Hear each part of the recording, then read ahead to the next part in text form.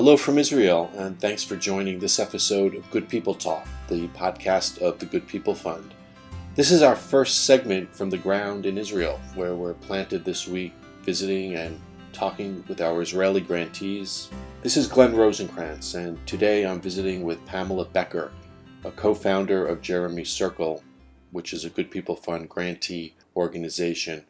Jeremy Circle is named after Pamela's husband, who died over a decade ago of cancer. It was his vision to create an organization to ensure that kids living with cancer in their families, or who had lost a family member to the disease, have a childhood marked by friendships and fun with others in similar circumstances. So here's my conversation with Pamela and with Rivka Adolengi, whose family was immensely helped by Jeremy Circle. Pam and Rivka, thank you for joining this episode of Good People Talk. We're speaking in Tel Aviv, and it is such a pleasure to be sitting here with both of you, so thank you for being part of this. Thank you for having us. Absolutely. Pam, I was reading as I was preparing for this podcast and this conversation. It was a story that you tell about your daughter Zoe, who at 6 years old asked you something and requested something of you that we can't even imagine any other 6-year-old asking. Can you describe that? Sure. This was when Zoe was in first grade, and Jeremy, my husband, was very ill. He's already after these brutal surgeries, and he's in the midst of really cruel treatments. Chemotherapy was taking a lot out of him. And she saw how much I needed to go to. I went to a support group of other caregivers, and she asked me if she could come along because she saw that it helped me. And so they were very kind, and I brought her once, and they were very nice to her. And then she said to me, "Okay, now I want a support group too. I want to meet another girl whose dad has chronic cancer." When a kid says that to you, when your daughter says this to you, you don't say no. Right. I made about, I don't know how many phone calls, and it did take me a good 2 months, but I found another family that with a first grade daughter. She was actually the youngest in her family, and the father had chronic cancer. And we got the two girls together in the park near our home for an afternoon. And it was like, when these two girls got together, it was like magnets. Mm-hmm. They were together, and they didn't talk about cancer. They didn't talk about their fathers. It was the park near our house, so other kids who knew Zoe would come over, and it was like they were in a bubble. There was no, they wouldn't talk to anybody else. It was like almost like watching her shoulders, go relax and go down. It was such a meaningful moment for her. And it was also wonderful for me to speak to this other mother, and that was an aha moment for me. There was a notion there of a hunger for a shared connection. This is not the way we want to feel special. It is very lonely to feel like you're the only one in the world going through something. And sometimes when you see another little girl, if you're a little girl, and you see another little girl, and is going through all the same things that you're going through, that means it's possible. You don't have this black mark on you. And I think that, yes, we all have this need to, especially as children, to feel normal. Of course we all want to be special. That's not the reason we want to feel special. Mm-hmm.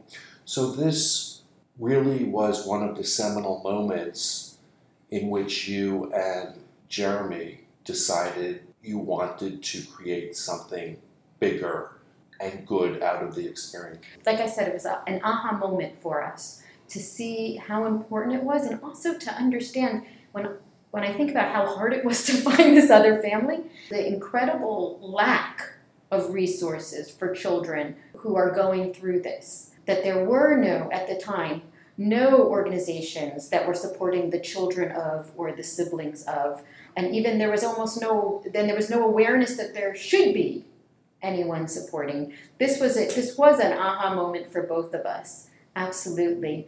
And when we were thinking later about, Jeremy was an amazing person, and to him it was so beautiful the way his friends and family supported us by taking out our kids and giving them fun days out so they would be they would have normal childhood experiences. Their childhood would not be that every weekend they were stuck in front of the TV because dad was in bed sick and right. mom was too tired to change the channel for right, them. Right? That was not going to be their childhood. And he felt so grateful. So when the time came for us to kind of create what do we want to do, that was one of the things that one of the first ideas was to create this play date database so that if you were in Modi'in and your kid just lost his mother and wanted to meet another kid who just lost his mother, we could make that connection. Just like Zoe asked, and she didn't have to wait 2 months to make the connection now, right? Absolutely. With all the emotional distress that 2 months can create. Rivka is with us, and Rivka, again, thank you for joining us. Rivka, am I correct? You were one of the founding, or not the founding, but one of the first parents who took advantage of the Jeremy Circle community. I will say that Rivka may speak a bit in Hebrew, in which case Pam will translate for us, which is fine. But tell us what your journey was with your family, with your sons, and how you got involved with Pam and Jeremy Circle. בשנת 99, אופיר ואני היינו זוג הורים צעירים לשני ילדים, לנועם שהוא היה בן 4.5 ולשי שהוא היה בן שנה, ואז גילו אצל נועם שהוא היה בן 4.5 לוקמיה. So when my husband Ophir and I, and it was in 1999, my oldest son Noam was 4.5, and my middle son was Shai, was 1. We discovered for the first time that Noam had leukemia. אחרי זה הוא חלה עוד פעמיים בלוקמיה כשהוא היה בן 8. He got sick again when he was 8 with leukemia. וגם בן 9, גם כשהוא היה בן 9. And then when he was 9. ואז בגיל 10 הוא עבר השתלה של מוח עצם. And he underwent a bone marrow transplant when he was 10. ובעקבות ההשתלה, בינתיים גם נולד שלב, אבל בעקבות ההשתלה הוא הפך להיות נכה. In the meantime, Shalev was born as well, but as a result of the bone marrow transplant, he became wheelchair bound. וזה השלב שבו פגשנו את המעגל של ג'רמי. And that is the stage that I became acquainted with Jeremy Circle. Over this journey, how did your family benefit from Jeremy Circle? הרווח היה בשני מישורים. The benefit was in 2 ways. אחד זה של האחים. One was for the brothers. בדרך כלל, רוב העמותות מתייחסות ונותנות תשומת לב לילד החולה בעצמו. Most of the organizations, they focus all their attention and what they give to the sick child only. והאחים תמיד מרגישים ככה מוזנחים, הם בצד. The brothers feel that they are on the side, they are neglected. והייחוד של המעגל של ג'רמי זה שהם לקחו את האחים האלה בדיוק לפעילויות כיף שתמיד האח היה יוצא והם קינאו בו. And so the magic of Jeremy Circle was that it took these brothers out from the side and took them to the same kind of fun activities that their brother used to get to go to, and they were always jealous. אז זה היה מישור אחד. המישור השני זה אנחנו ההורים. And on the other hand, it was a benefit for us as parents. במפגשים האלו אנחנו פוגשים הורים נוספים מבתי חולים אחרים, וכבר נוצרות חברויות. אפילו שאנחנו נפגשים כמה פעמים בשנה רק בפעילויות, כבר נוצרו חברויות. So we would meet these other parents who have similar experiences or come from different hospitals, and we would meet them several times a year, and real relationships, real friendships were built. ועוד דבר אחד חשוב, הזמן הזה שבו הילד חולה, זה זמן של משפחה מפוצלת. When the child is sick, the family is dispersed. והפעילויות של המעגל של ג'רמי הם לכל המשפחה. וזה היה זמן מצוין לעשות כיף ביחד. But when there were activities for Jeremy's Circle, it was a perfect opportunity to do things, fun things together as a family together. And there are so many layers of connection that are being created by Jeremy's Circle. It's kid to kid, it's parent to parent, it's family to family. Can you talk about that a little bit? There are so many layers here beyond what you probably even thought about. Yes. When this was created when Jeremy's Circle was created in what, 2008? Yes. Yeah. And also it's the volunteers. Mm-hmm. We found a lot of our volunteers grew up maybe in families where maybe 10 years ago a college student had lost a parent to cancer or had been that kid whose mom had cancer and she was the one that picked up the groceries all the time and took care of the things because her mom was divorced or whatever. And then she's the one that comes to Jeremy's Circle as a volunteer because it was another expression. It was like another coping mechanism. I do very much believe in that helping is healing. So we see all sorts of circles happening. It's kid to kid, it's adult to it's the parents, it's in terms of locations, regions. It is Jeremy's Circle.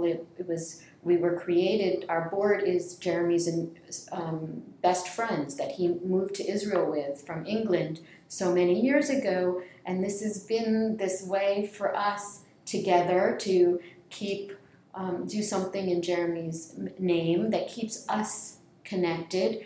And I see now one thing that's really beautiful. It's been 10 years, right?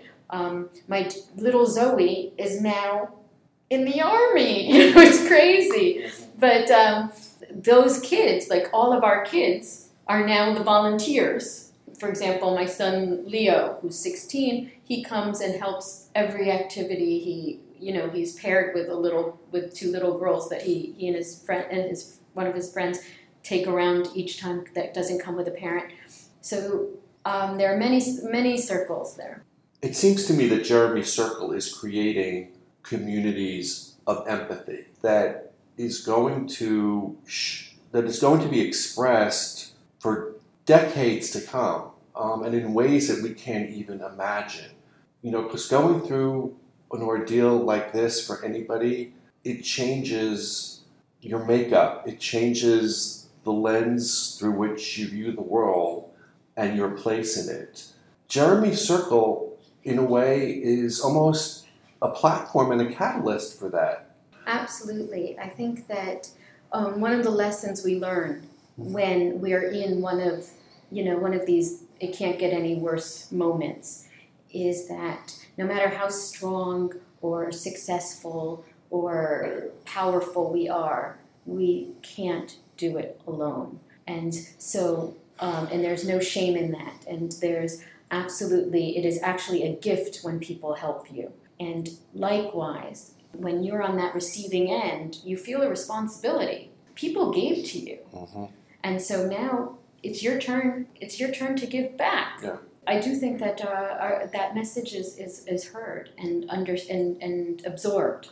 Rivka, what's your involvement now with Jeremy's Circle? זה נורא מעניין, כי בדיוק לפני שבוע גם אני כתבתי על זה פוסט, וסיפרתי שקיבלתי כל כך הרבה עזרה בזמן שנועם היה חולה, והיה לי קשה לקבל את העזרה הזאת. אז אמרתי, אני עכשיו לוקחת הלוואה מהחברה, וכשאני אוכל אני אחזיר אותה, ואחרי זה שנים התנדבתי, ואנשים לא ידעו בכלל שאני מחזירה דרכם את החוב. So she's saying that it was very, very difficult for her when Noam was sick, because he was sick and then sick and then sick. It was very, very difficult for her to get help. So the way she had it in her mind, and she recently wrote about this on her own blog, was that she considered it in her mind that she was taking a loan for help, and that since then she's been super active in all sorts of volunteer activities because she's paying that loan back. That's wonderful. I love the way that you express that alone. Noam is doing very well now, I hear, right? He's in college and he's studying science and winning awards and all. נכון. Okay. That's right. Jeremy's circle has grown exponentially in the last 12 or 13 years, which to me really underscores the void that's out there in terms of support. Yes, it's funny because, we had this idea and we talked about it when Jeremy was ill. But then we started, after he passed away, what are we going to do? Is it really something that people want, or is it just my kids that needed it? So we did a pilot. We started off just the kids in my, I was in this young widows support group. As we know, I believe strongly, it really is helpful to me to be in a support group. And I was like, you know what, bring your kids. And if you don't have kids, bring your grandkids. Let's see if this is something that really the kids want, or if it was just a one-off. And I invited these 10 families to come at noon on a Saturday. It was a Saturday. So I invited these families. There were 10 families to come at noon on a Saturday for a barbecue at my house. And I had to tell them at 10 o'clock at night it was time to go. So all the parents were out in the back, talking, busy with hamburgers and talking about what you talk about for 10 hours, as you do. And the kids were all in the living room. They didn't even disperse into different rooms from 1.5 to 17 for 10 hours. So we're like, okay, so the idea works. And then we put up together some flyers and went to the hospitals. I knew lots of people at the hospitals, so I went to each one. And Jeremy's friends also dispersed some flyers, and because this is way before social media. Yes, right? Yes, yes, or at least on the cusp of it. Exactly, right. And we're calling social workers, and then things start to roll. We get a phone call from a social worker in Afula. Is it okay if I bring 15 children in a van? And then someone else says, listen, I heard about what you're doing. My boyfriend is a DJ. If you pay for the equipment, he wants to do the music. And then somebody else called and said, I can bring kosher hot dogs for 100. And we saw this roll, like it was if we touched a button that was desperate to be pushed for so long. And in that first event, we had 25 families. We had really great activities. And as these two little boys were, with that big sumo wrestler outfit, they were bouncing into each other. They were laughing so hard, and I see the mom is crying. And I asked her, why are you crying? They're having so much fun. And she said, this is the first time I've seen give himself permission to let loose and have fun. And be a boy. And be a kid in months and months and months. We understood that this couldn't be a one-off. Mm-hmm. This was something that really, really was needed. And that was 25 families in December 2008. Now people don't give us free stuff as much as they used to. Mm-hmm. But as we've continued, we are now 12 years later, we are 700 families across Israel. What? 700 active families, because a lot of people graduate, the kids get older, they move on. How do they know that this wonderful community and resource exists? So again, for the first few years, we did a lot of flyers in the hospitals and calling the social workers, but then it became more word of mouth, email marketing, and social, as you said, social media happened. And so now we're more, there are lots of Facebook groups for parents who are dealing with either a sickness in their amongst themselves or for their kids, so the word gets around.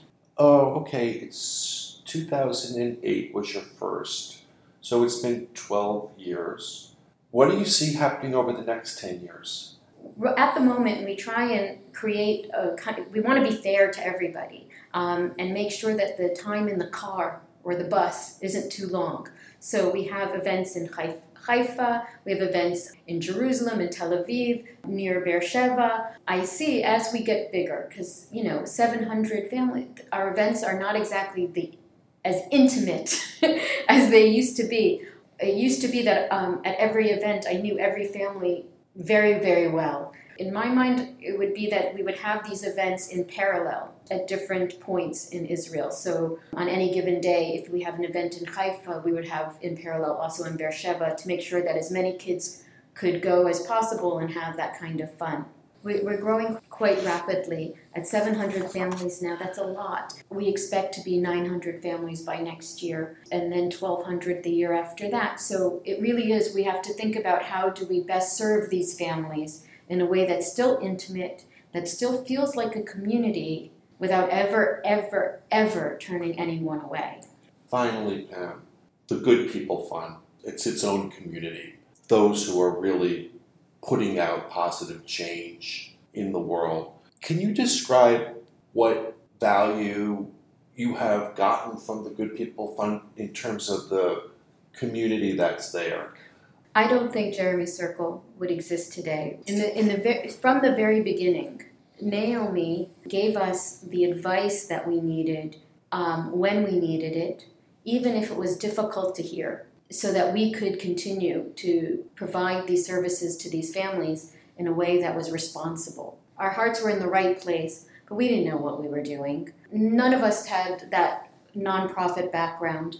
We weren't social workers. We were barely parents, or we were struggling with just being who we are. So if I was in high tech and Jono was in market research and Roche was in catering, none of us knew how to put together an Israeli charity and make sure the books were properly done and raise money and get the right insurance, like all of these things that are essential. Our joke is that we are a fashla-free organization, and that is, fashla means screw up.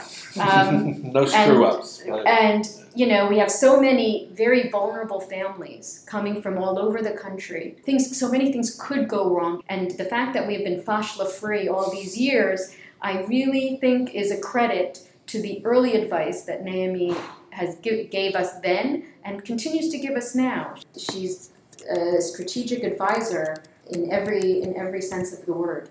Pam and Rivka, during this podcast, we all became emotional. We could see it in each other's faces because we've all had our own experiences in life. And everybody listening to this podcast has had their experiences in life. We're talking about very human needs here. And I just want to thank you for being part of this podcast today and also for creating the community of care and compassion and empathy. And thank you very, very much for giving us this opportunity to share. We will visit and speak again, I'm sure. תודה רבה. תודה רבה.